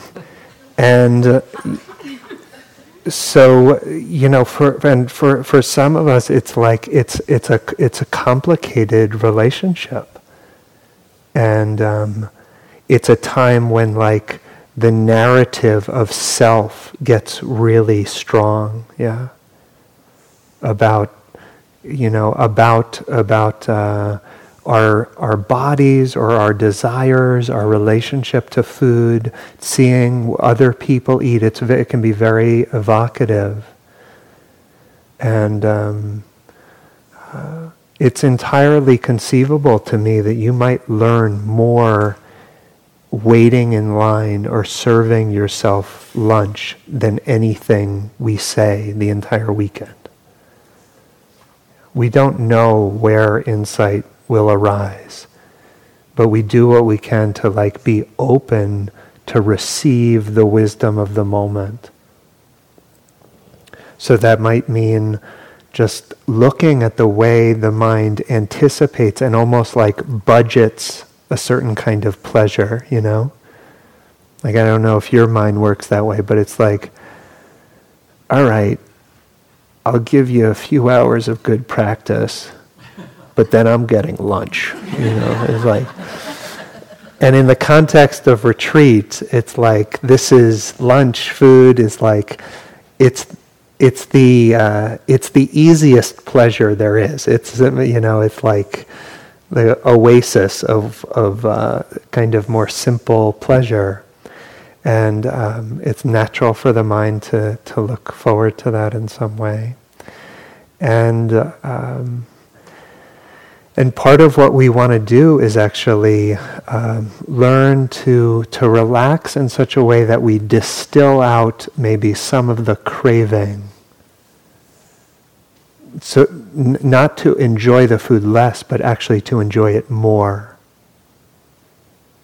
Yeah, to meet the experience of waiting, of serving, of eating, with the same kind of like relaxation of not actually bracing against pleasure. And one of my teachers said, it's when we actually meet pleasure with some equanimity, some relaxation, some sense of okayness, it actually turns into satisfaction, which is deeper than pleasure. Like something actually feels more deeply quenched when we can be with pleasure with a sense of open-heartedness. And for whatever else comes up, please be tender. Like I don't underestimate the kind of intensity of the mind around some of this.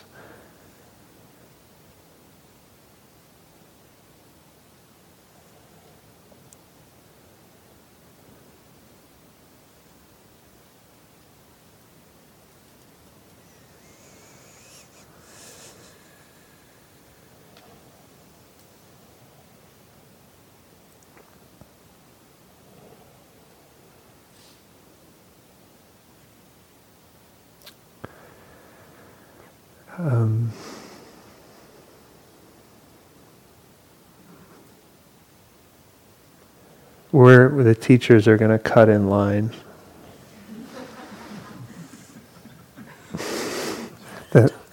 That's not the grand crescendo of the Dharma talk, but we have meetings, and so we're going to cut in line. Not because we can't practice, and not because we think we're better than you. Actually, practice makes, the more practice you do, the more ordinary you feel, you know. There's one more practice to start to think about before lunch. The nature of this retreat, because it's short and there are more than 80 of you and just Matthew and I holding this particular place, and because it's the nature of this retreat for us to want to be in here with you all the time. So we are not going to have any individual meetings, which we often do on retreat, to meet with people individually. The logistics can't work on such a short retreat. And we're hopeful that we'll do lots of periods of, do you have any questions? And tonight we'll do it. We'll do that this afternoon. We'll do it again tonight. Oh, I forgot to mention the bell. This bell here is multi-purpose. At any point that a question, technical or otherwise, technical or philosophical, comes up in your mind for any of us, rather than write it on the bulletin board, put it on a piece of paper and put it in here. And we'll answer them in the course of the day and in the evening. So anything that's on your mind, big or little or technical or philosophical, put in the bowl. The other thing is, there may be something that for whatever reason you find you really want to talk about right now to somebody individually who's able to answer what's happening for you. One of the things that Victoria and Carol have come to do is to offer their experience to share with you individually. They also can't meet with 80 people, but there's some sign-up sheets outside, and if it comes to you, so this is a practice, think about it, can I ask this in the hall or in the bowl, or do I really want a face-to-face short meeting with one of these teachers? Sign up. It wasn't there this morning, but it is there now, and you can sign up for that.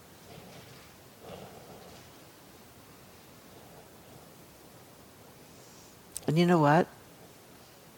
We'll just make our way through this weekend just this way, up and down and lying down and up and eating and up and down. And before we turn around, it's going to be Sunday, and then it's going to be Monday.